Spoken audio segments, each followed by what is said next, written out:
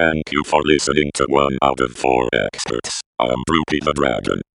Remember, these humans are not real experts. Enjoy the show.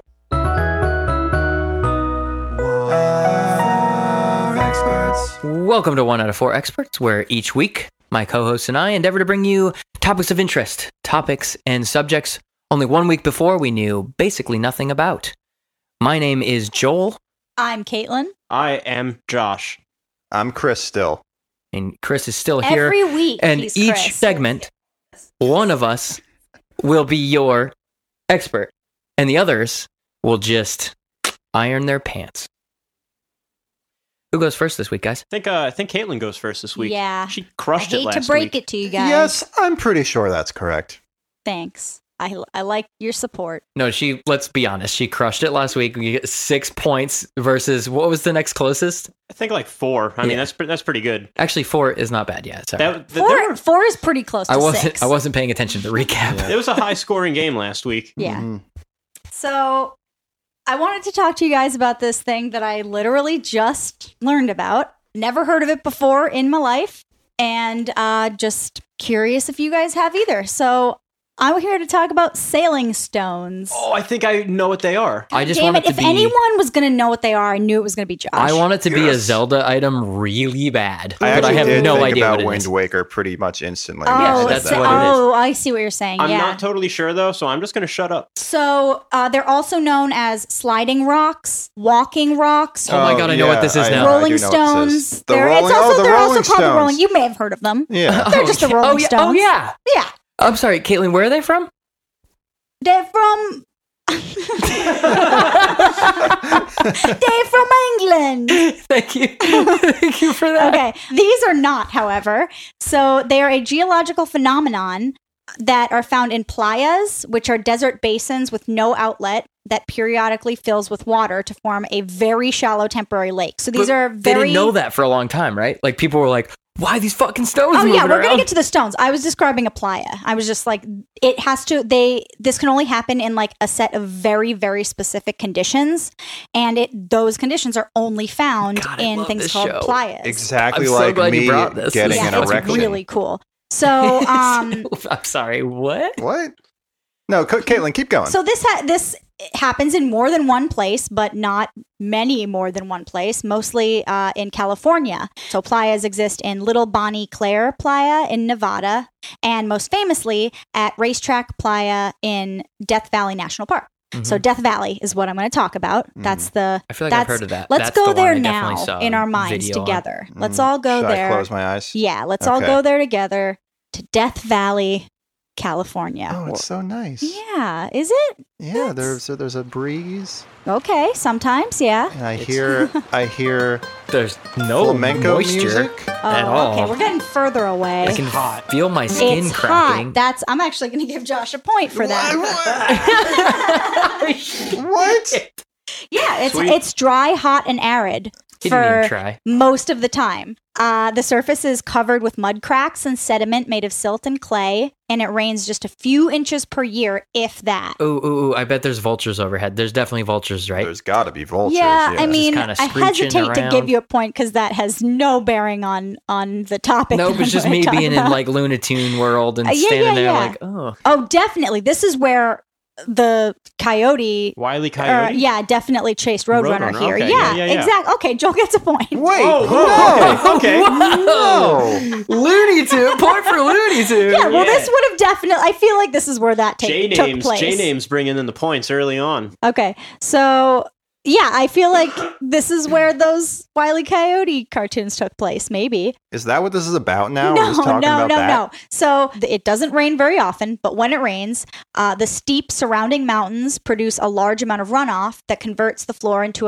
a broad, very shallow lake that might just be a few inches deep at the low point of the playa. Once every several years, the occasional shallow lake freezes over, covering it with thin layers of ice. So it's a thin layer of ice floating on top of a thin layer Did of you water. say once every couple of years? Yeah. Whoa, I didn't know it ever got even close enough to freezing in Death Valley. It's only about once every 3 years. Wow, I didn't. Mhm. Wow, that But is. you bring up a good point in that even when that happens, the layer of ice is really shallow and thin, and it's sitting above a layer of water. So too. usually, So it breaks apart rapidly as soon as the sun comes up, basically. Do you know when the last time this happened was? I sure do, but I will get to that because something momentous happened the last time.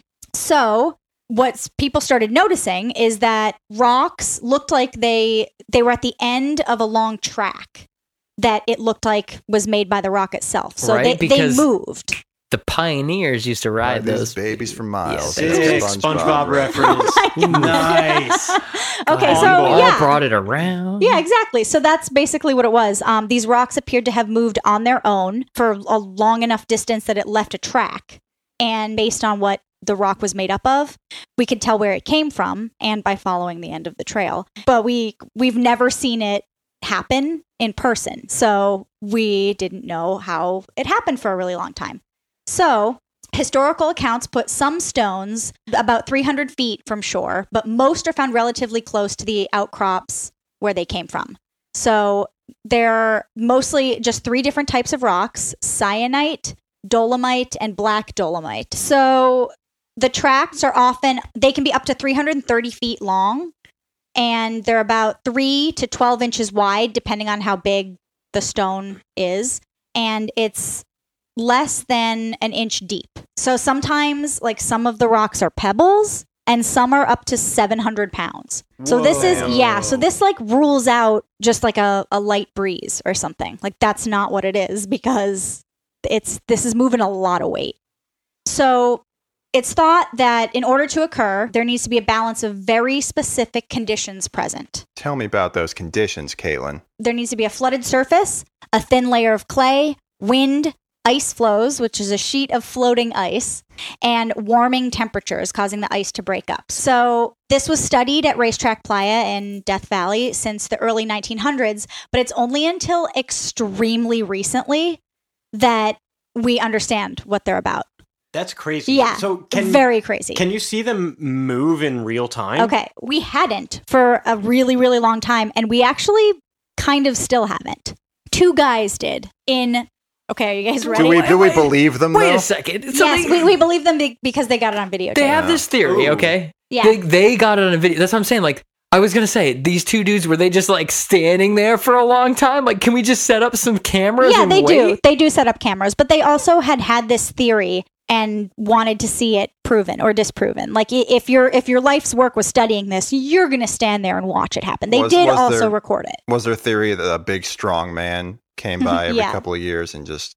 Well, no, because if you pick it's him time up... again, and then just pushed him around. Oh, yeah, he's got to push him. Well, yeah. That's what it is. It's young Link. Every time. It's always young Link. Moving those boulders around. So, yeah, there were definitely lots of conspiracy theories through the years.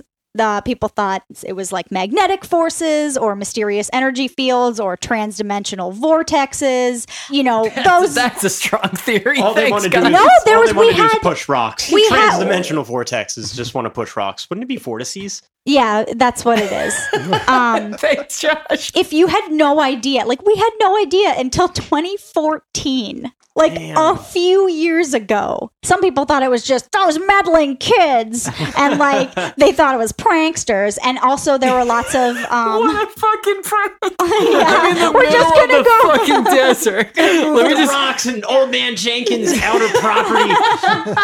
They're going to hate this. He's going to be so fucking pissed touching his rocks. We're just going to scrape a rock along the floor of the basin. Oh, my God. Yeah. And then nobody ever, like, made, like, a nice, like, big old schlong on that fucking floor of this thing. That's probably the strongest evidence that it wasn't a prankster. Exactly. Because Dead giveaway, it no wasn't dicks. shaped like a dick. Guess what, guys? No dicks. So and then of course there were lots of kids. So of course there were lots of, like, UFO and alien theories, which seems about right to me that people would think that. I hope there's a lot of paper rustling going on in the background. Caitlin printed out. Yeah, I did this. She wrote an essay about this and printed it out, oh which my is God, which such is a good new. way to bring this up, Chris. I'm thinking like if it's very noticeable in the audio, I might add like that newsreel ticker in the background. Okay, that just fits. Straighten your papers real quick. This is also news. Can you just straighten We them? consider ourselves news. Yeah, no, we're news. Yeah, this is a legit news source. Real news. So it was only until very recently that we learned the true nature of what happened, and there were lots of hypotheses. The first documented accounts date only back to 1915. That's like recent history. Yeah. So in 1915, a prospector named Joseph Crook from Fallon, Nevada. These kids are fucking moving my rocks. Visited the racetrack playa site shortly after because he was there and he noted these strange findings. Geologists Jim McAllister and Alan Agnew mapped the bedrock of the area in 1948. Yeah, I was trying to do it, but I was like close to doing a Nixon impression. But I can't pull it off. I know that I have to go like, yeah, but that's like, once I say words, it's gonna fall apart. So they mapped the bedrock of the area, but in 1948. Like, these are the first, like, mappings of the area, and it's 1948 already. They published a report in 1948 in Geologic Society of America Bulletin. And their theory was that they were remnants of scrapers propelled by strong gusts of wind like dust devils. So they were part of a larger stone structure. And basically a tiny tornado. Is that where the name Dust Devil for the vacuum comes from? Yeah, absolutely. Point for me. Dust? Okay. Isn't it well, Dust? I thought it was Dirt Devil. Oh shit. The Okay, same take thing. my point oh away. yeah, Dust Devil. Dust Devil, Oh Dirt yeah, Devil. you definitely don't get a point, dude. Come Same on. thing. Well, Dust not Devil's a great anymore. name for like a doomcore band or like a sick California sludge metal. Absolutely. Yeah. I feel like the name Point for Joel. Dust Devil is kind of light. If It you is know what a light. Dust Devil actually is. Yeah. You don't know what it is. It's a tiny tornado. It's just got the word dust and devil in it. I don't It's care. harmless. So in the 50s and 60s, there were lots of hypotheses as to what occurred, but the one backed by most of the geologists at the time suggested strong winds when the mud is wet. Like, that's the combination. They just thought strong winds, mud's wet, leaves a permanent, leaves a permanent Sliding track. around. Yeah. So that brings us to the 1970s. Again, like really recently, Bob Sharp and Dwight Carey started a racetrack stone movement monitoring program. So they took 30 stones with fresh tracks and they labeled them and used stakes to mark their location and gave them all names. Yes. Oh yeah, tell me some Is of this those how names, rocks were Caitlin. born? Actual names. This is No, so I think good. probably Pet Rocks existed before this. Oh, yeah. Oh, okay. 'Cause this is 1972. So, for instance, Nancy Yeah. was the smallest monitored stone and moved the longest cumulative distance, which was fucking right. Go Nancy. 860 feet. Does That's the crazy. size of the stone have to do with how far? Like, did they find that the smaller the stone, the further it traveled? I think the heavier. Not always, Not all. Okay. because of what actually causes it. Yeah. It's not necessarily the stone Right. Yeah. that dictates what happens. It's the ice that bumps into it. Okay. So they have a little stone family, and it's great, and they're all just hanging out with their little stone family. But they didn't really find a lot from that because they just kind of ruled stuff out. They didn't necessarily nail down what the phenomenon actually was, but they ruled some stuff out, and they noted some more correlations that no stones ever moved during the summer. And if they moved in the winter, a couple of them did every few years. So this brings us to the 1990s, when Professor John Reed took 6 research students from Hampshire College and UMass Amherst Heyo. in a follow-up study in 1995. So this is 1995. Like, we were alive for this. Some stones were proved beyond a reasonable doubt to have moved in ice flows. And consequently, they found out that both wind alone and wind in conjunction with ice flows are thought to be the forces that are moving them. Like, we're moving at a snail's pace to figure out what this People was. need We're to moving know. People slower needed than the to know. rocks Yeah, themselves. maybe the camera technology wasn't catching up. Like, I don't know where we were at that point, but like maybe we couldn't Yeah. leave a camera out there for 3 years. But it also would have been, it would have been total guessing. You would have just been looking at random stones. Well, you would have had to leave it there for like a year plus or probably longer. Probably didn't have the battery technology. We probably still don't have the battery there's probably just a list of unexplained phenomena somewhere, and then this is just towards the bottom. They just didn't care that much. Yeah, maybe. They're like, that's weird, but it's not that weird. Yeah, it's Nobody not priority. died. Yeah, it's not affecting anyone, literally, ever. Yeah. It's not like it was like, this rock fucking anal probed my butt. Then we would have had to research it. So in 2009, we finally had some inexpensive time-lapse digital cameras that allowed them to capture meteorological phenomena, including dust devils and the playa flooding. So they already were using that technology. And again, it said inexpensive, which leads me to believe maybe this technology existed, but you know, a couple rogue geologists that are the only ones that care about this phenomenon don't have the funds to... They probably rogue geologists going off the book, getting shit done when their supervisors don't know about it. These are the stories of the rogue geologists coming to the History Channel. Jesus Christ, I would watch the shit out of this show. I would definitely watch this show. Yeah, and then they would be the ones that finally figured out what causes the phenomenon. Chris, can we pitch this? They're still out of work by 5 p.m. to get home for dinner with their lovely families. So, in January of 2014, there were multiple movement events that were recorded using GPS and time-lapse photography, which witnessed more than 60 rocks moving. And it was these two cousins, Richard and James Norris, and this was their life's mission to finally figure it out unequivocally, without question, what was doing it. Two cousins from two Chuck Norris cousins. Two Chuck Norris cousins. They don't play by the fucking rules. Shit. So they finally recorded this using time-lapse photography, and there are some cool interviews with them where they talk about the moment that it happened, that they heard cracking sounds, like it sounded like explosions, and they knew that was the ice breaking up, and then they like looked at each other and were like, this is it, this is the moment. Like they actually said that, and we're like, oh, come on, Chris. Yeah. What do you got? Give it to us. I can't do it. This is their moment, their time. Next week on Rogue Geologists. That's what it's called. Rogue Geologists. So they were... Yeah, they were stoked on it. They were like, holy shit, this is what we've been waiting our entire lives for. What is it going to be? One of them says, these rocks clock in at about 15 feet per minute. So they're not moving fast. It's pretty slow. 15 feet per... I mean, that's faster I guess, I remember reading that and thinking it was faster than it made it seem like.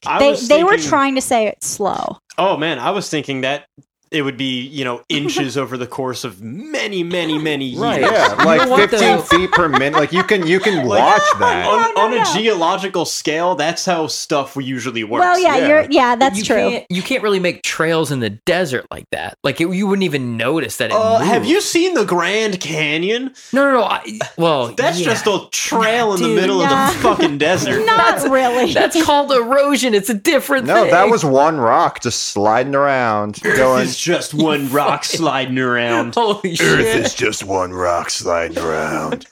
Yeah, so speaking of rocks sliding around. In a world where Earth is just one rock. Okay, Joel, that's enough. We're trying to listen to Caitlin's thing. Jesus Christ. This is serious. I'm trying to do it one time. This is a serious thing. We moved on. So what they figured out, what they saw and caught on tape, and we finally know, but only since 2014 do we know this, that they move when large sheets of ice, a few millimeters thick, floating on a very temporary winter lake that forms only about every 3 years. And so those very thin sheets of ice start to break up when the sun warms them. And then gusts of wind. So again, really specific circumstances that have to happen. Mm-hmm. A gust of wind will push the sheets of ice that have broken up, and they knock into the rocks and push them. So the whole time, everyone was trying to figure out, if they're caught in the ice, how the whole thing must move, and then it brings the rock along with them. But it's like a big game of Earth Crazy Bones.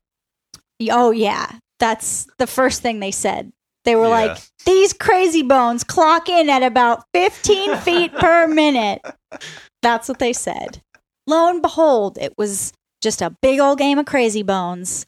And we finally know now. It always is a big old game of Crazy Bones. It always comes down to a big old game of Crazy Bones. That's life. Yeah, that is life. In a world where Earth is only a big old game of Crazy Bones. No, Joel, it's more like a big old game. Wait, I lost it. No, never mind. Shit, I'm sorry, guys. Never mind. Great. You can't bail on a bit like that, I say dude. a big old game of Crazy Bones. Oh, shit. Oh, man. We'll be back in a couple seconds.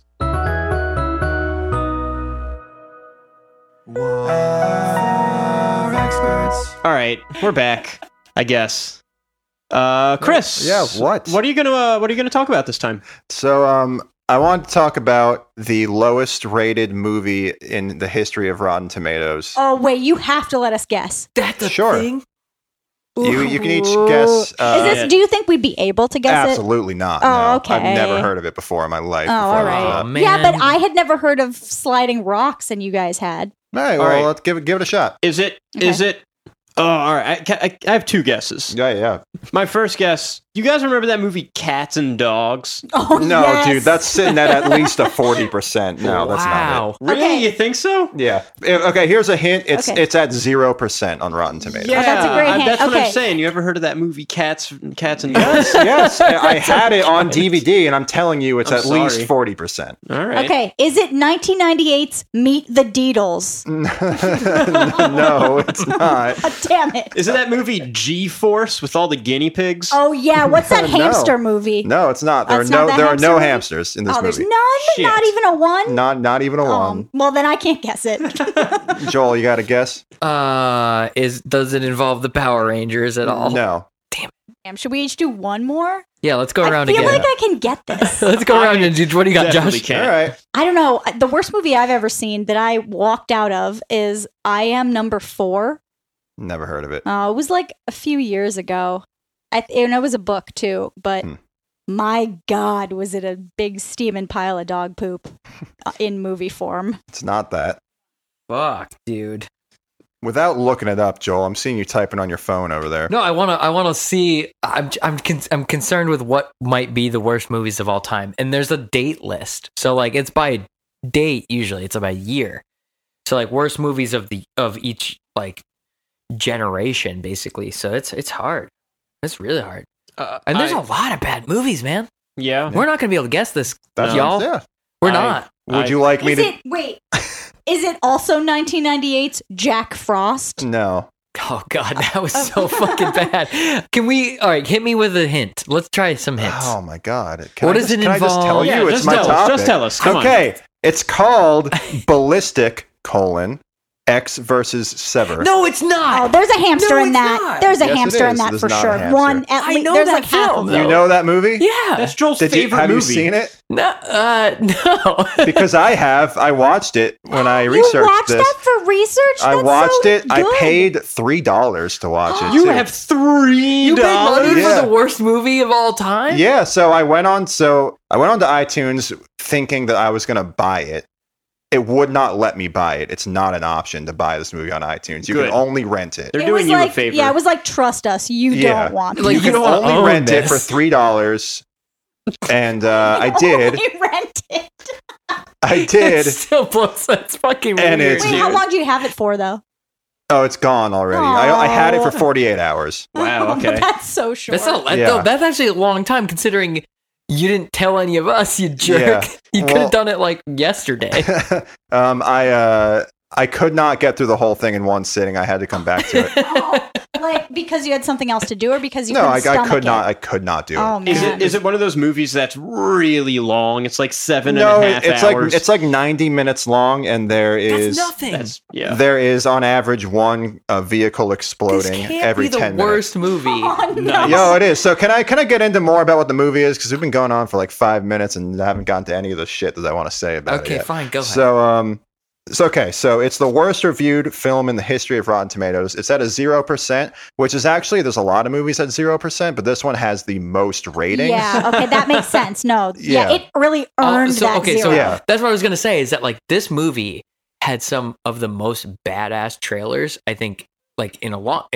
Like, I can see how, because it's an action movie, and did you already give us a year? Sorry, 2002. It came out. Oh, okay. It's an action movie, but the plot exists purely to make an action movie. Like, they just wanted a bunch of action scenes, and then they were like, well, we have to string these together somehow. And they came up with the most bare bones. But I mean, that's not necessarily plot. a problem, because like, what's his face? Keanu Reeves. Keanu Reeves is not in this movie. No, I know, but he's in that movie. In The Matrix. Not that one. The guy that did the music for The Matrix did Matrix the music 2. for this movie as well. What? Yeah. And it's still got that bad. Okay. So let me tell you the ingredients that make the worst movie ever. So it stars Antonio Banderas, known primarily for Spy Kids. Yeah. And he's the voice of Puss in Boots, and he was the bad guy in the second SpongeBob movie. Zorro. And then it also stars Lucy Liu, who is known as woman number 3 in Home Improvement, former girlfriend in Jerry Maguire, and the voice of Alex from Charlie's Angels Full Throttle in the upcoming Space Jam 2. And that's all she's known for. And it was directed by, Waik Kausayananda.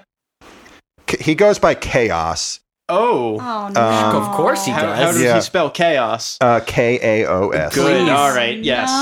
No. Oh my god. So the music was by Don Davis, who did the music for The Matrix, and I knew it when I listened to when I watched this movie. I was like, it's like industrial rap rock. Yeah. And I was like, this is The Matrix, and it totally was. Was it his first movie that he made, or the director? Yes. No, it was not his first movie. He doesn't make movies anymore. It was his last movie. After this, no, it wasn't. It wasn't his last. He made like 4 movies. There was this, 2 I've never heard of, and Tekken 2. Nice. So I'd watch that movie. The cinematographer was Julio Macat, who he also was a cinematographer for the Home Alone movies, for Ace Ventura, and for The Nutty Professor. Okay. And it was edited by Jay Cassidy, who edited Into the Wild and An Inconvenient Truth. So when you put all this stuff together, it's not a good thing. No, these are very disparate forces all joining. Can I just say that, like, Keanu Reeves, okay, the movie that I was looking for was John Wick. In John Wick, like, the whole premise of that movie is like some punks kill his dog. Hence, that's a much better plot than the plot of this movie. But it's the most like action movie, action for the sake of action plot that it can exist. Maybe sure. It's, let me just murder this dog. But is it good action? Is it good action? I also think like John Wick is very self-aware. Like it knows what it's doing, and it's. Well, I mean, with a movie called X vs. Sever, directed by a guy named Chaos, I really hope they know. I don't know. Maybe no, they don't. I think they thought they were making a great movie. So let me give you a little bit of a plot synopsis. So again, I had to watch it like kind of like 2 times and not all in one sitting. You didn't watch it 2 times. Really not fully, no. But like to really figure out what was going on, because they kind of if you jump watched in it a full 2 times, you'd be dead. So. You jump in. There's a little boy who is he gets picked up from the airport. He gets off his own private jet, gets picked up from the airport by his mom, and then she drives home. And then this wimpy beta cuck gets out of the car behind her, and he's like, "I'm taking your son. I'm bringing him to your husband." Then she's like, "No, my husband, no!" And then he kidnaps her son. She does nothing about it. She kind of like shakes her fist at them angrily, and they kidnap her son. Is there a sex scene in this movie? No, of course not. What the fuck? There's no time, Joel. There's so much action to get out of the way. Chaos, give me some fucking boning at least. No action so far. Well, okay, I'll get there. That guy and his henchmen kidnap this kid to bring the kid to his father, which is apparently a bad thing, but we don't really know why. They don't tell us that. But then on the way, there's a car on the side of the road that explodes. That's the first car explosion in the movie out of at least 9. And then Lucy Liu is there, and she beats up all the henchmen and then kidnaps the kid again herself. Yes. Lucy Liu does not say a word until 21 minutes into this movie. Yes. And she like actively participates in 2 action scenes and 21 minutes of movie until she says one word, and that word is run. And then she doesn't say anything else for another 10 minutes. Yeah, because Lucy Liu, you got to pay her by the word. Wait, what are her motives for taking the kid? They don't get to her motives until like 45 minutes. What are her motives for doing this movie? So the kid, what are Lucy Liu's motives? Let me tell you. So the father that the kid was being taken to, he's a bad guy. Yeah, he's the bad guy. Gathered and that guy. Wait, is he X or Sever? He's neither. Oh, okay, cool. So that guy, he was using his son. He smuggled into the country, which is Canada, by the way. It takes place in Vancouver. I know, right? Who knew? He uses his son to smuggle in like a nanotechnology robot that is in the kid's bloodstream.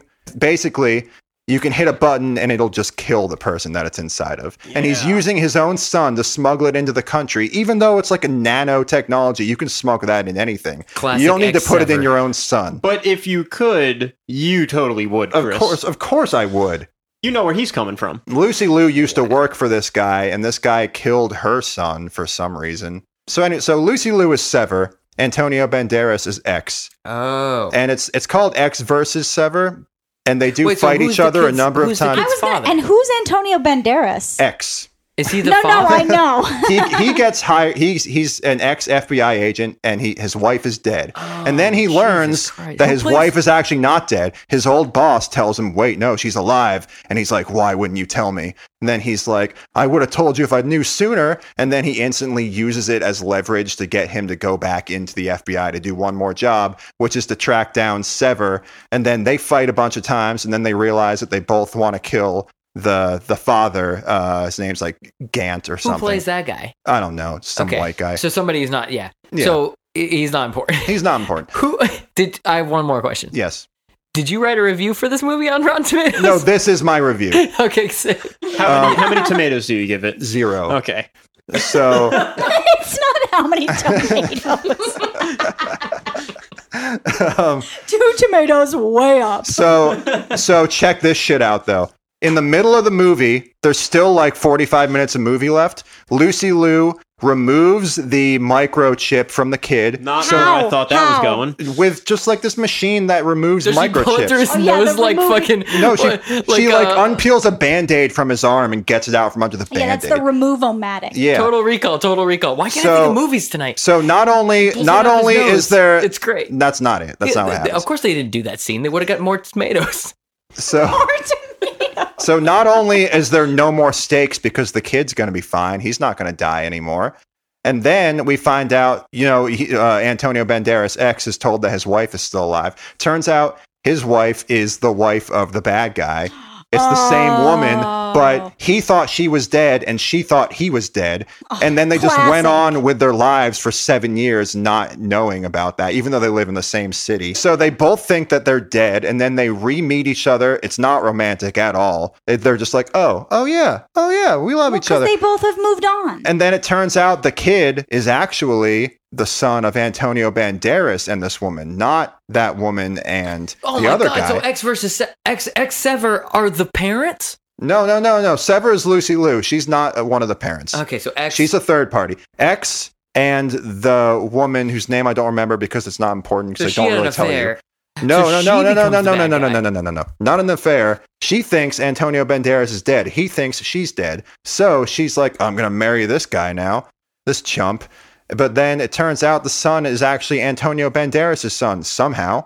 Oh. And the kid is white, and Antonio Banderas is Antonio Banderas. He's Spanish. And then the woman is played by a Puerto Rican woman, and it's a white kid.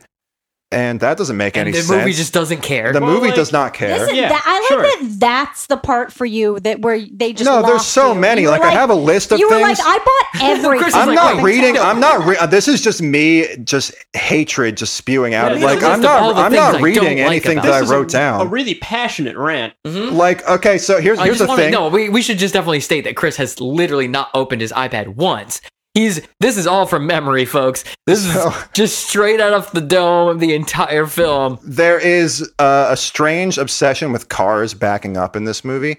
You see cars going in reverse more than you see cars going forward. And for like stupid, not like in cool action scenes where they're like backing up and driving backwards and Limp Bizkit is playing. Yeah. No, not that. It's like there's 3 cars driving into a hangar where there's a helicopter, and for some reason all 3 of them are backing into the hangar from like a ways away. Like they're driving. They're just sitting there like jacking off, like, oh yeah, fucking back They're up, driving backwards. Back they're not backing in, they're driving backwards. There's like an establishing shot and there's just a car just backing up. And it like stops at a stop sign and then keeps going. Chaos in the background. Yes, you fucking reverse. Chaos just, he was like, reverse. He was like, this is going to be my thing that I'm known for. People are going to hire me to direct their movies about backing cars up. A guy gets shot and his response is, "Oh, that's the exact noise he made." I practiced that. That's the exact noise that he makes when he gets shot. He goes, "Oh," and he falls on the ground. Does he die? No, he had a bulletproof vest on. Oh, sure, of course. There's excessive use of slow motion in this movie. Half of it is in slow motion. But a fun fact about this... Wait a second. That's how they're able to get it to 90 minutes long. Yeah, this is a 90-minute film, and half of it is in slow motion. Yeah, actually, though. And not good slow motion, like slow motion that it wasn't filmed with a slow motion camera. It's like they used iMovie and put it in slow motion so you could like see the individual frames.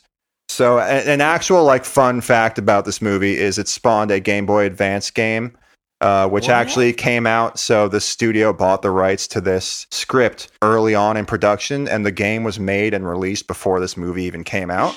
And it was critically acclaimed, and everyone loved it. And it's like has a legacy as like the best first-person shooter on the Game Boy Advance, which the Game Boy Advance is not known for. Yeah, that is awesome. And it's like 4-player first-person shooter, and you could choose to play as either X or Sever. And like the game changes, and you get different levels based on which one you play as. And it's like critically acclaimed. And to this day, people are like, "Oh, that was the best first-person shooter on the Game Boy Advance." I just imagine this game developer being like, "Oh, fuck this fucking film! Oh my god!" Like, I have to make. This is all I've wanted to ever do is make a first-person shooter, and my boss was like, "You have to do it with this movie," and he's like, "Oh fuck." Well, no, they thought it was gonna be great. The movie didn't come out yet, and that's probably. They did before the movie came out. out. Yeah, they were like, when they realized the movie sucked, they were like, "We already made the game." Yeah, the game's already out. Yeah. They saw the Rotten Tomatoes review, and they were like, "Ah, son of a bitch." The game was out before the movie went into production. Wow. Wow. Somebody just loved that script, which sounds like it was just like explosion, another explosion. Yeah. Yeah. Slow motion explosion with the car reversing in the background. I will say there's one redeeming quality where I was watching this movie and I rewound it to watch this part again. There's a guy, Lucy Liu snipes this guy off of the roof of like a parking garage, and he falls down and lands on the roof of a car, and the camera follows him falling down and landing on top of the car in slow motion. And it's like you're looking down at him as if you're also falling off the top of this building. And you're both just going down and you're watching him just fall for like 45 seconds. He was shot. You loved that. Yeah, he was shot and then he fell off and you watch him. You don't need to like follow a dead body off the side of a building. Like if somebody was like committing suicide, that would be a dramatic shot, Chaos. Yeah. If you're just gonna shoot a dude, he's dead before he hits the ground, bud. You don't need to fucking follow the dude all the way to the car. Depends where he got shot. But you know what? They did it. Yeah, they did. And I'm really glad they did. Yeah, you loved that. The way you described that was so you could see the light in my eyes. Sounds worth it.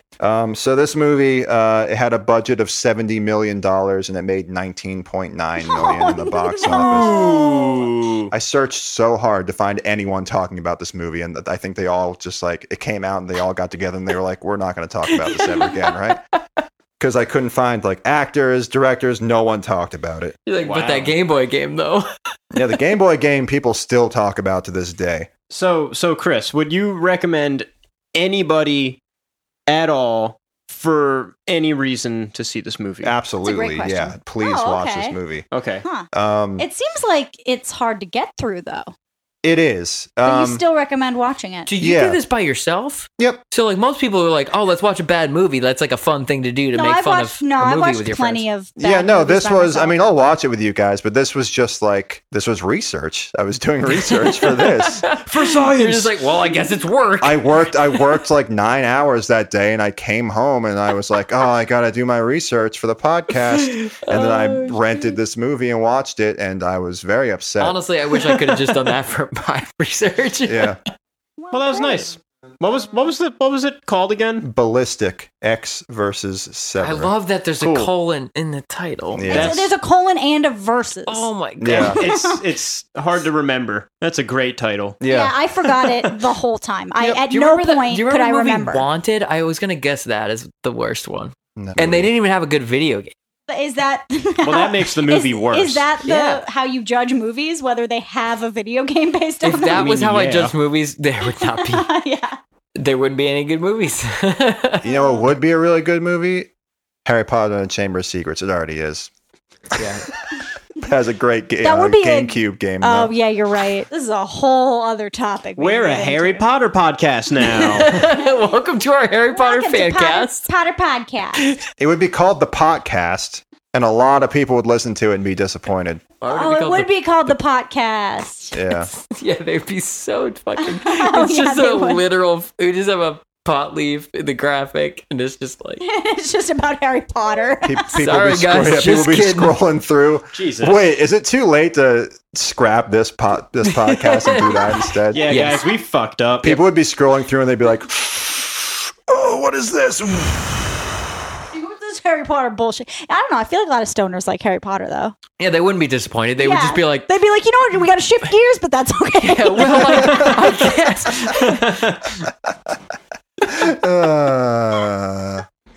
Point for Caitlin. We'll be right back. Ooh. Hi friends, this is Droopy. Please send your topic suggestions to 1out of4experts@gmail.com. Please send help, they will not let me leave this studio. Thanks. Welcome back, Joel. Give me the news. Give me the 411. Okay, I got it. Guys. Yeah. Yep. I got a question. Mhm. Why is a rifle like a typewriter? Why is a raven like a writing desk? That's not what I said, Caitlin, but thanks for doing that all the way. Why Why is a rifle? Why is a rifle like Not how? a typewriter? Why is No, like it was a typewriter? riff on the Alice in Wonderland. She got it. She did the thing. Oh. She did. I should just move on. Caitlin gets a point. Yeah. Here we go. Oh, okay. So- Definitely. The reason I won't argue with that. we type on a QWERTY keyboard is most likely due to popularity of a Remington No. 2 typewriter. The same guys that make the Guns. gun. They made the The guns. same inventors of the gun. The Oh. yeah, they gun. make the gun. So this was a typewriter made and perfected by E. Remington and Sons in 1878. Okay. So these boys, they invented rifles. They didn't invent rifles. That's not what happened. Take a point away from Joel, please. Joel gets minus 1 point for me. minus 1 point from Joel. I'm not the In expert your on own rifles. topic, that is No, no. rough. Yeah, Well, that is rare to lose points. The in your topic, own the topic is the QWERTY keyboard, not rifles. Can To be I? fair. So I thought the QWERTY keyboard. I thought the reason it was like that is because they put the most used letters Oh, I'll get to that. towards the second. I'll get to that, and I hope I get to that because I honestly don't remember. So basically, Remington and Sons, they invented this typewriter, and they perfected this keyboard style that started out from a different company. But first, I want to go into a little bit of history of the Remington company real quick. So the company originally sold, obviously, exclusively rifle barrels. They actually didn't even do whole rifles. They just did the barrels. And then they ended up purchasing the rights to Scholes and Glyden Dr. Scholes. typewriters. And I don't know if it's... I got those pups on my feet. Yeah, right I'm pretty sure now. it's Scholes and Glyden. The typewriter, that their design, they purchased it and they broke into the typewriter biz in 1873. So they We're were... gonna break into the typewriter biz. Exactly. I don't know... Dun, dun, dun, dun, dun, dun, dun. Wait, so did they break in the front door or the back door? of the my God. typewriter biz. We're not gonna. Let's not. Hey, go Joel, there. keep talking. We won't. Remington interrupt you. protected the place with the gun. Ooh, is that what happened, Joel? Tell us. They Is that what invented the happened? one rifle. And no. So they rearranged the keyboard layout from like a strange, a QWERTY. It was like QWERTY-esque, but it was QWE dot TY. So QWERTY Oh, is when did they invent R? okay. So R was already there, just not in that placement. So they moved the R up to where the So you're where saying the they I had is. the letter R, R though. was there. There's a lot of theories as to Still why. 26 letters in the alphabet. Yeah. All right. Pretty much the identical layout that we use now is the one that they invented, right? So they bought this typewriter in 1873 and then they started selling it and they didn't really like perfect it until about 1878. And what were they using before? Just like alphabetical? No. They still had like a QWERTY-esque thing going on. Oh, It okay, just I see. wasn't. If you look this up, there's a bunch of layouts that like slowly shift over the 1800s from like weird alphabetical layouts to like more normal looking keyboards, as in QWERTY keyboards. And it has a lot to do with how keys need to be laid out in order for the mechanisms that allow them to function in a typewriter don't run into each other. Oh, So- okay. The reason why a keyboard is laid out at the angle that it's laid out in is literally because of the lever actions underneath the keys that would bump into each other and cause like jamming. Huh. So there's two types of jams on a typewriter, right? You Strawberry and grape. Point for Chris. can- nope. Ah, shit. I just want to point, you guys. So Deaf and Poetry. I don't even need a second one. That was a good joke. Point for Kaylin. you can't no, give points. no, hang on, no. I No. won't give us a point. Strike the point from the record. So you get jams Did you call from yourself us? Are you Gollum and Smeagol? Caitlin won't give us a point. There, she's Caitlin and the British guy. Oh, Caitlin and Michael and Michael Caine. Yeah. Okay, wait, we don't want to make Michael Caine canon. She can be any fucking British person she wants. It's usually know. Michael Caine, I though. think- I gotta, Michael I gotta Caine. be Michael honest. Caine. I All right, think that's Michael fair. Caine would be flattered. So you can jam the keys at the point where the lever connects at the key, and they jam up where the actual like ink part hits the paper. I don't know what they call that. I didn't look into that. The ink stamp. Whatever. No, it's probably, what do you call it on a keyboard or or like a piano? I mean, Sure, it's not a hammer. hammer. I feel like it's the same thing, right? It's not. There's It's a name not for it. the hammer. I'm pretty sure there was a name for it. I didn't note it. Wow, you really did a lot of good research there, Joel. Yeah, you're fucking welcome. Chris watched a whole movie 5 times. He watched the worst movie twice. He kept Yeah. watching it on a I loop can't compete all with week that. for you. I paid to watch it. I could Over have. and I over could have again. watched it in segments on YouTube because it's there. Guys, can we focus on keyboards for like a second? I'm just really sorry that I keep doing that, you guys. Jesus Christ.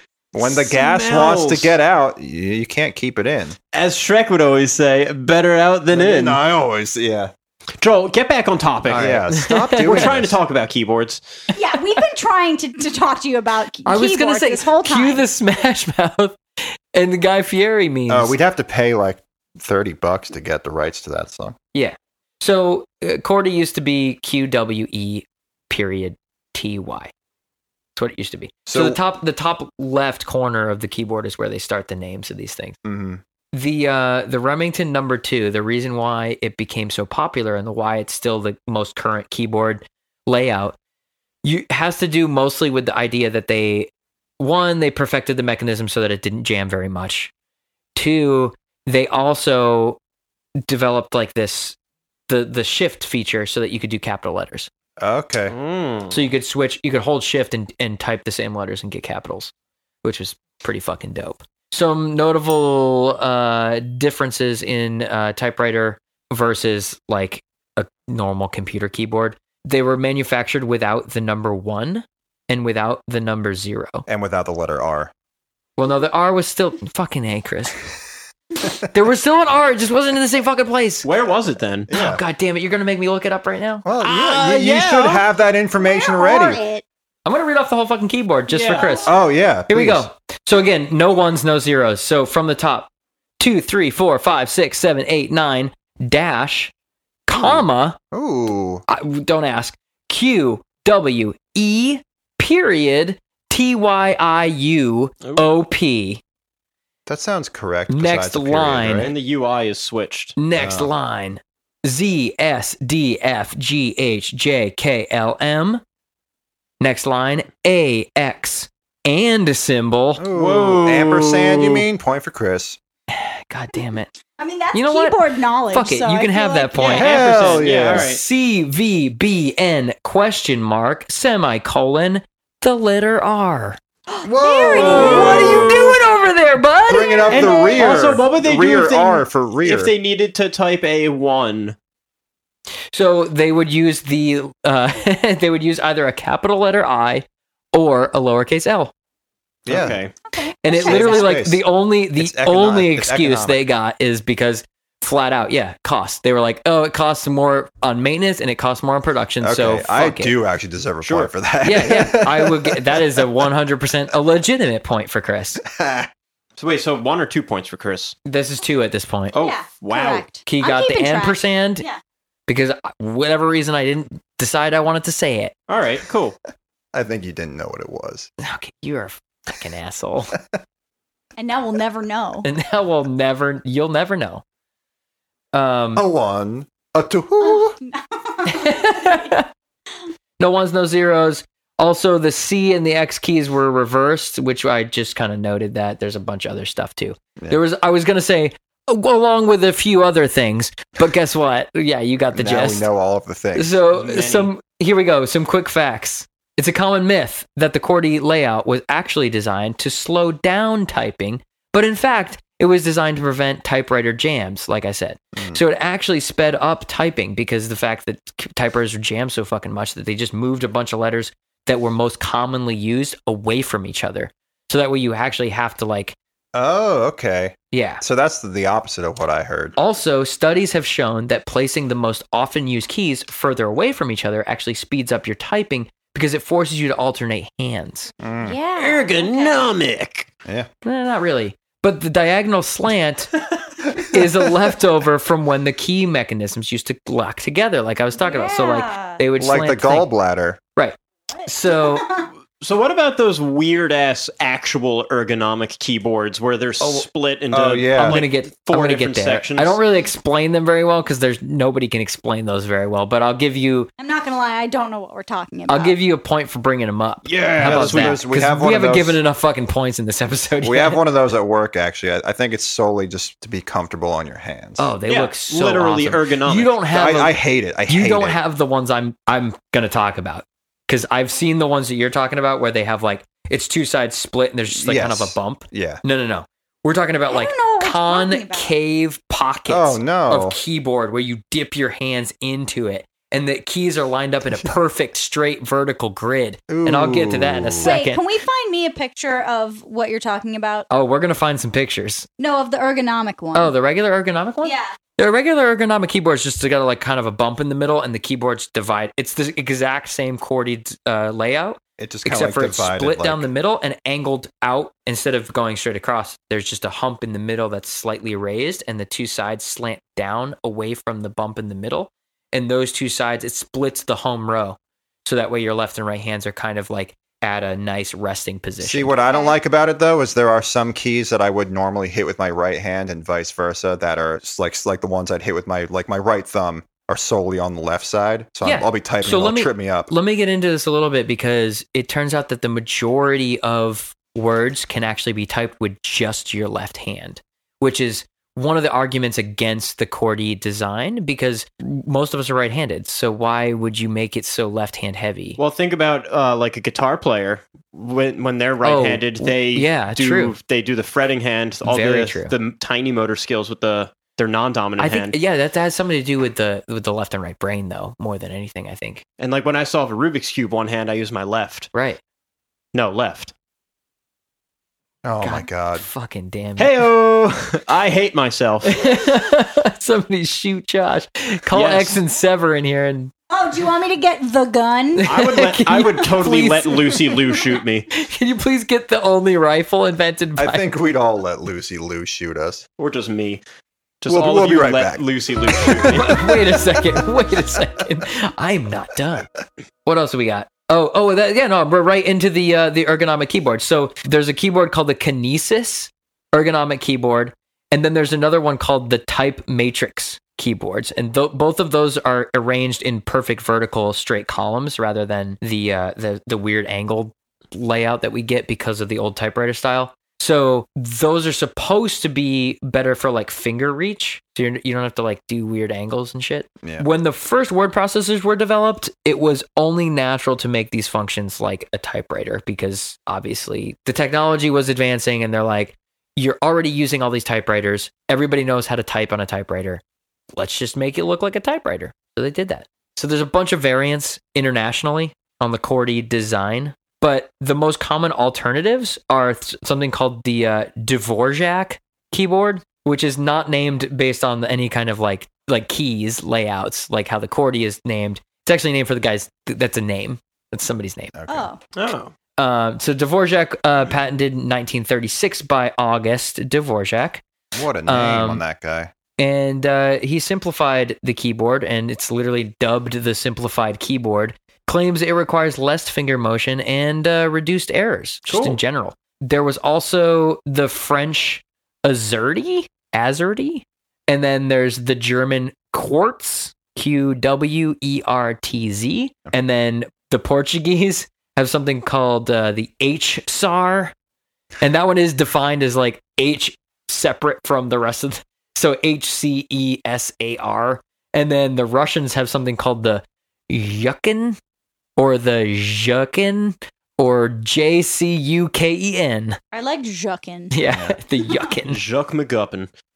Jhuckin. I don't know. That sounds like it was a thing that's been said before. I think you're thinking of Shunt McGuppin. That's exactly what I'm thinking of. He's a character on Super Ego. Oh my god, why was that in my head? Super Ego's great. So Yeah, that's shit. why. I thought it was something way more I knew exactly what you were mainstream than that. saying. Oh, jeez. Sorry. Shout out to Shunt McGuppin. We love you, Shunt. I don't know what any of that means. Yeah, sorry. That was my bad. I did not know the origins of what I was saying. So that's pretty much it, y'all. All right. That's why we got QWERTY keyboards. Cool. I actually learned something. Yeah, that's the kind of thing I'm like really interested Well, in. you Like, also knew two things, Chris. That's true.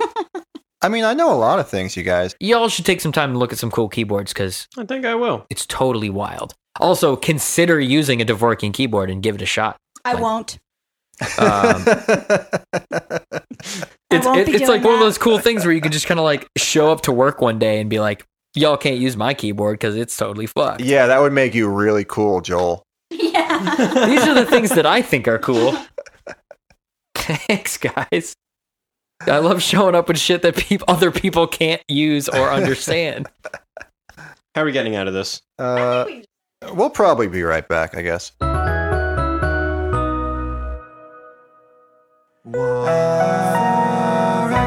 So we decided we were going to do another one for you, and it's going to be Josh doing this one. And here we go. Josh, please. One more song. One more song. All right, this is going to be a pretty long song, but here we go. At some point or another, we've all probably been to a ski resort.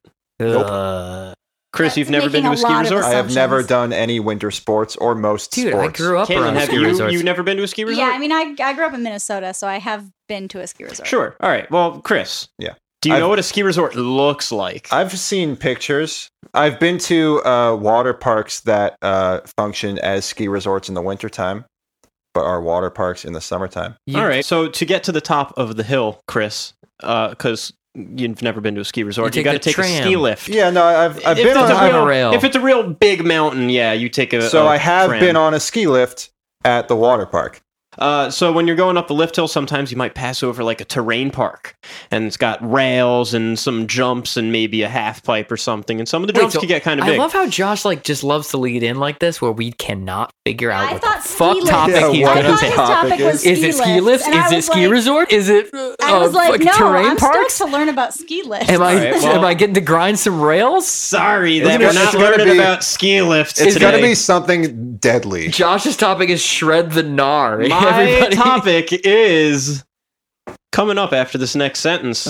Jesus Christ. So you're going up and you're looking at the terrain park, and some of those jumps are pretty big, but nothing you'd encounter at any typical ski resort has shit on the mega ramps used in ski flying. Oh, Jesus. Ski flying? Ski flying. Wait, is that where you go off a ski jump and then you go With a really hang glider? far and then you land?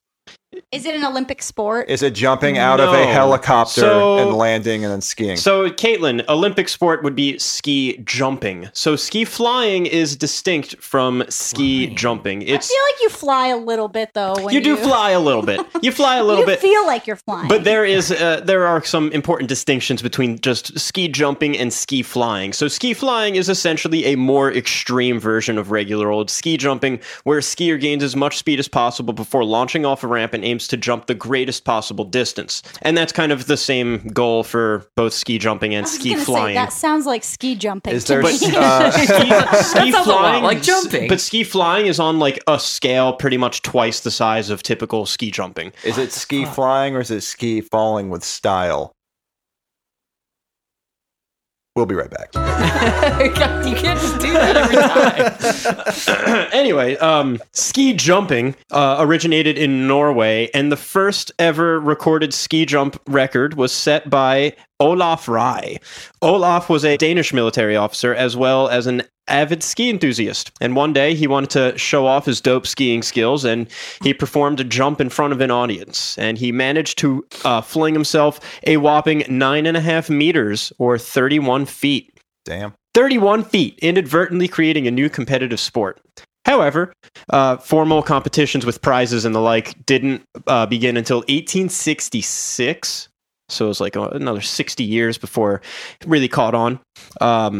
And Sondre Norheim, who was a skiing innovator, he invented like some different styles of Nordic skiing. And he earned the first official ski jumping gold medal victory in 1866. Can anybody do a Norwegian accent? Can't handle it. I can't. Caitlin probably yeah, can. it's a little bit like this. It's like, oh, I'm off ski that ramp over there. We need to take a week off from this accent because if we do it every time, people are going to stop listening real I think quick. I've had enough of it. So yeah, so Wait, it's like this. It's more like, hey, I'm ski flying over here. Oh, yeah, no, that's what it is. so It's way better. so since the inception of I'm ski sorry, Norway. Since the inception of ski jumping, engineers have built hills for jumping on a much larger scale. And ski jumping really turned into ski flying on March 15th in 1936 in Planica, Slovenia, when the Austrian skier Josef Bradl landed a jump in excess of 100 meters. Holy shit. So bumping up from 9 meters to 100 meters. Also worth noting, he was just 18 years old when he jumped that, and his jump measured at 101.5 meters, So how did he do that? or 333 feet. What did he do differently? Now walk us through it. So, walk us through that day.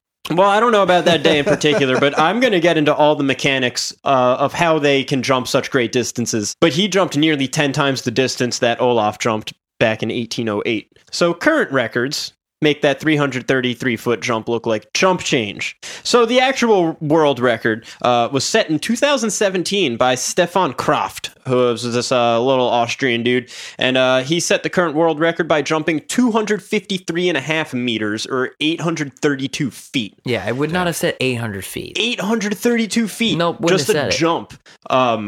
Now that's a crazy distance for just flying through the air and landing. So the big difference between ski jumping and ski flying is that ski flying is just bigger ski jumping. They use bigger ramps and they go faster. Do they wear different like outfits? Do they wear like a Squirrel little suits. Yeah, They do wear- they wear a squirrel They suit? do not. Are the They do skis not. different? The skis are different from typical skis you would wear if you were just like going down a mountain. But are they the same as if you were ski jumping? I think so, yes. But in general, they're much longer than skis that you would typically use, and the bindings are further toward the back. Interesting. And they use a Norwegian style binding, so your heel actually isn't fixed to the ski, but your toe is, Oh, and that man. allows them to lean forward Like off a of the telemark skis when, Yeah. style. like when they're telemark. Joel gets a point for that word, telemark. Telemark skis are what's up. Yeah, so there's a bunch about telemark skiing. So that guy I mentioned earlier, Sondre Norheim, he invented telemark skiing. Yo, So it's pretty dope. that's- It's basically like you take a combination of like cross country skiing and downhill skiing and Yep. you make telemark skiing. So it's like hiking / it's like when you hike up a mountain without a lift and then you ski down that mountain, that's telemark skiing. Basically, it's yeah. one-stop shopping. Yeah. But it was also necessary for Except a lot transport in that country. Oh, yeah. Because like that was how they got around in the winter. Like you needed skis Yeah, because that's the snow why, was so like, deep. A lot of winter sports originated from that part of the world, and they're all like, do this, but on skis. Do this, but also wearing skis. Shoot a rifle, but also ski.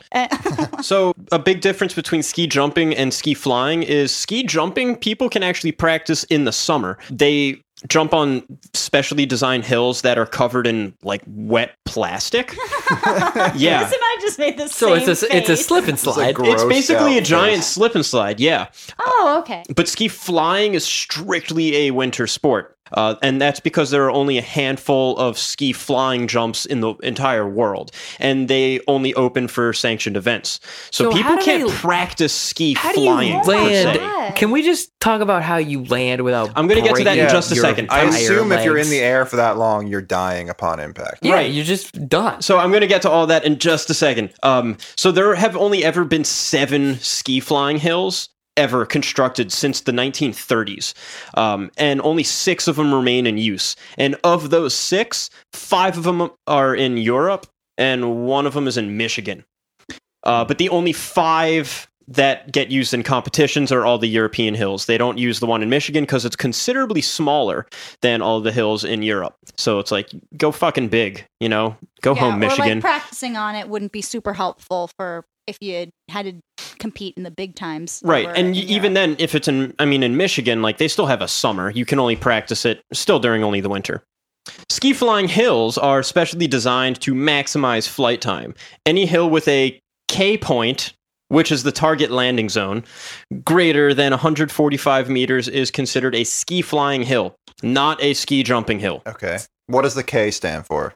K Some word in a different language that I cannot pronounce. Sure, of course. Yeah, so I'm just going to call it a K point. So there's this big hill called the In Run, which ends with a ramp that is actually angled downward. So the ramp they launch off of is going down. It's not pushing them up at all. Huh. Yeah. So I was always under the impression that they launch upward. They don't. So what's So you the just- physics behind this? I'm kind of in the middle of that. So they launch off this thing, and it's called the table, that ramp they launch off of. And then they launch over the landing slope, which leads to the outrun, which is the flat part at the bottom of the slope. So they basically go fast enough to fall at the same angle of the hill. So it is falling in style. Essentially, yeah. I'm not giving you a point for that, though. Oh yeah. Because it's way too controlled. Like it's not falling; it's flying. The In Run has grooves, which are usually made of ceramic or porcelain, and they keep the skis pointing down the hill. So they kind of go down in these little tracks before they launch off the ramp. And athletes are scored on distance as well as style. So jumpers assume positions in the air that allow them to kind of glide through the sky, very similar to the way that skydivers can track through the air. So they kind of lean forward to have the air continue pushing them ahead. And it is kind of how flying squirrels get around, but they don't use like webbed They don't use wingsuits or suits. anything like that. In fact, they actually have very strict regulations that say the clothing can't be too baggy. A few years ago, people were trying to use like Right. wingsuits and, well, not full on wingsuits, You know what you but gotta do? baggier clothes. You know what you gotta do, right? You gotta lose a bunch of weight. No. Just pull out that extra skin, baby. Ugh, Oh my god. it's cold. And so people were like, these kids these days are wearing their flying suits too loose. Yeah. Yeah, you gotta tighten that shit up. But it was actually really In dangerous. my day, they used to be nice tailored flying suits that looked nice and professional. No, but it was really dangerous because people were doing what's known as out jumping the hill, where they jumped too far because the suit provided too much drag. So they were in the air for too long, they would fly too high, and then they would land in the flat part. And Just that's like super Icarus. dangerous. Flying too close to the sun and your wings just melt. Yeah. And you hate to see it. But this style of flight allows them to keep really close to the hill the entire way down. So landing, they kind of land at the bottom of the hill before it gets flat, and they basically just glide along the curvature of the slope, which is how they So it's are a hill able the to whole land. time. It's Yeah. just a hill the whole time. Basically, so you're like slowly, the hill just meets you. Essentially, yes. The hill jumps you. Yeah, in Norway. Hill jump. But judges score style based on flight posture and landing. So skiers need to keep the skis still, like as still and as symmetrical as possible in the air. And they also need to maintain minimum arm movement. So they got to just like lock into a position and stay there. So people aren't doing like varial McTwists. No. Okay. There that- are no tricks or anything. That's like that pose that you see like ski jumpers do. Yeah. Yeah, in and the it's kind of Olympics. changed over the years. They used to do like parallel skis and then the arms outstretched to the side. But the modern technique is to point or make like a V with the skis. So the skis kind of meet at your heels and keep your arms stretched back and like fingers extended to create as much drag as possible. And you're getting knocked around by air currents and stuff too. And like little pockets of warmer air can really bump a ski flight. Like you could see it in the skis. It's pretty nuts. And they need to perform what's known as a telemark landing. And when they land, they have to land with one foot in front of the other. And the feet need to be about shoulder width apart, back straight, and arms straight out to the sides. If you don't land like that, you get points deducted. And it looks real old-timey. And they have to hold that position until they finish the outrun. So the slope totally flattens out. Must be really cool to see people land these things because they're Yeah. like flying forever, and then Yeah. they're just And so like you're gracefully float down. It looks really, That's really cool. fucking And you're saying it's wild. really hard to practice. Then how do people do it? So the people that are more into ski flying are also like professional regular ski jumpers. And the few times a year that ski flying hills are available, like that's their job basically to be there. And it's a very small list of people that's able to really get into that sport. In particular. And as you could imagine, ski flying is pretty dangerous, but there actually haven't been any fatalities. Wow. There have been lots of like pretty serious injuries, but event officials very closely monitor conditions from various points along the hill to ensure that jumps are done as safely as possible. And over the years, they've like lowered or shortened the length of the in-run because they don't want skiers to go too fast. And they lowered the angle of the table or the ramp because they don't want skiers to go too high off of the hill. Because sometimes they would go too high, lose control in the air, and plummet like 30 feet going at like 70 miles an hour. And people would get fucked up when you fall. And it kind of came to a head in the 80s. Yeah. So there was one event in particular where there were a lot of crashes due to crosswinds. It was just like sucking people out of the air, essentially. And people were dropping like flies, and they had to make all these different safety changes. So now they measure wind speed at various points along the hill. And if the wind exceeds more than 2 meters per second, or about 6.5 feet per second, anywhere on the hill, no one's allowed to jump until the wind dies down. And a headwind is actually preferred, because it generates more lift and allows skiers to fly further because they're going into the wind.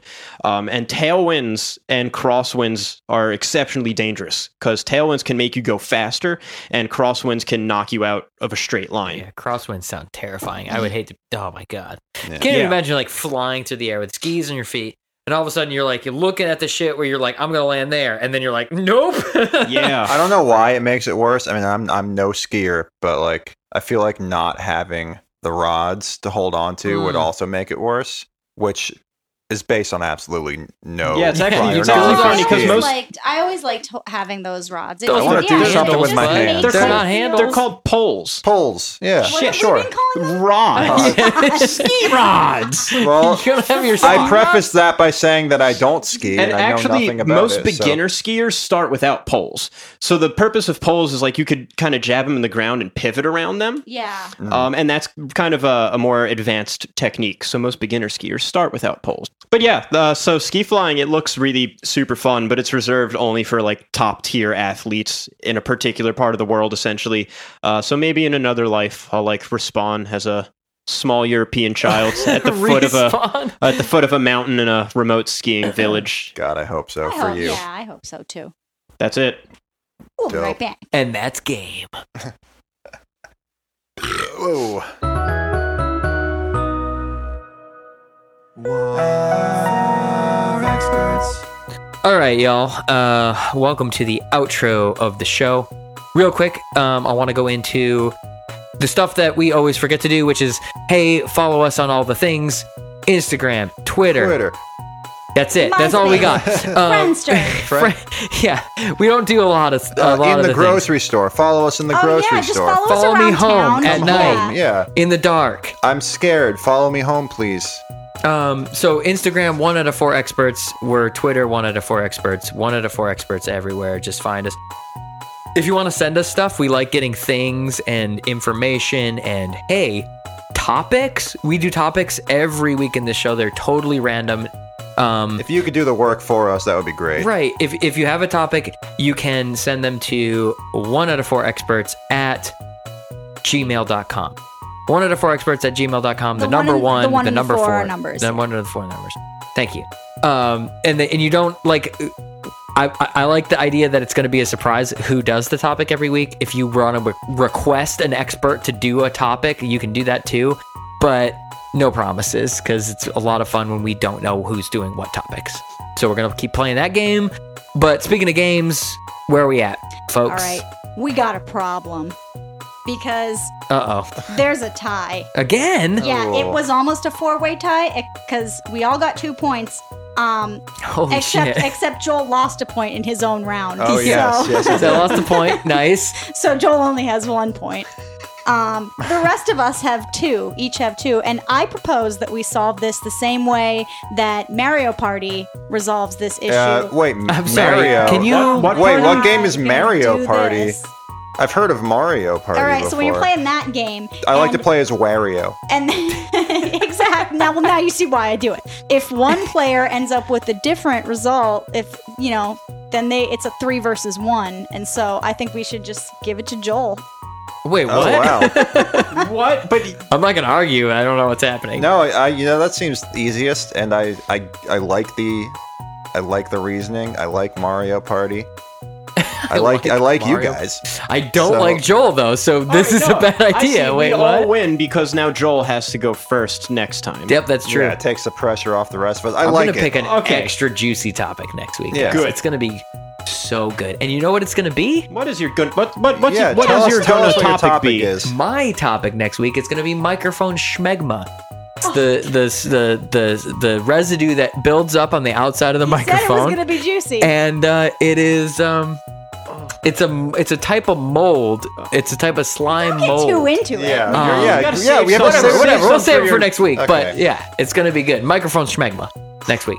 I'll show you. I'm bringing bananagrams, but like the extra large version, where it's like 2 bananagrams all put together in one large bananagrams. I'm going to show you, and this is going to sound crazy, but I promise you it works. I'm going to show you how to lubricate any zipper with glue. All right, I'm going to be talking about socks, but you guys, not just socks, but like the size of socks, the shape of socks, the color of socks. There's blue socks, there's red socks, there's purple socks, Chris, there's gray Chris. socks, there's black socks, there's white socks. Right, but- There's green socks, but not just green. There's forest green, there's mint green, there's lime green, there's Kelly green, there's mint green, there's seafoam green. There's not There are emerald so green, is many there? kinds of green. My topic next week is green. Next week on Wait, I thought 1 you said out it of was 4 socks. experts next week.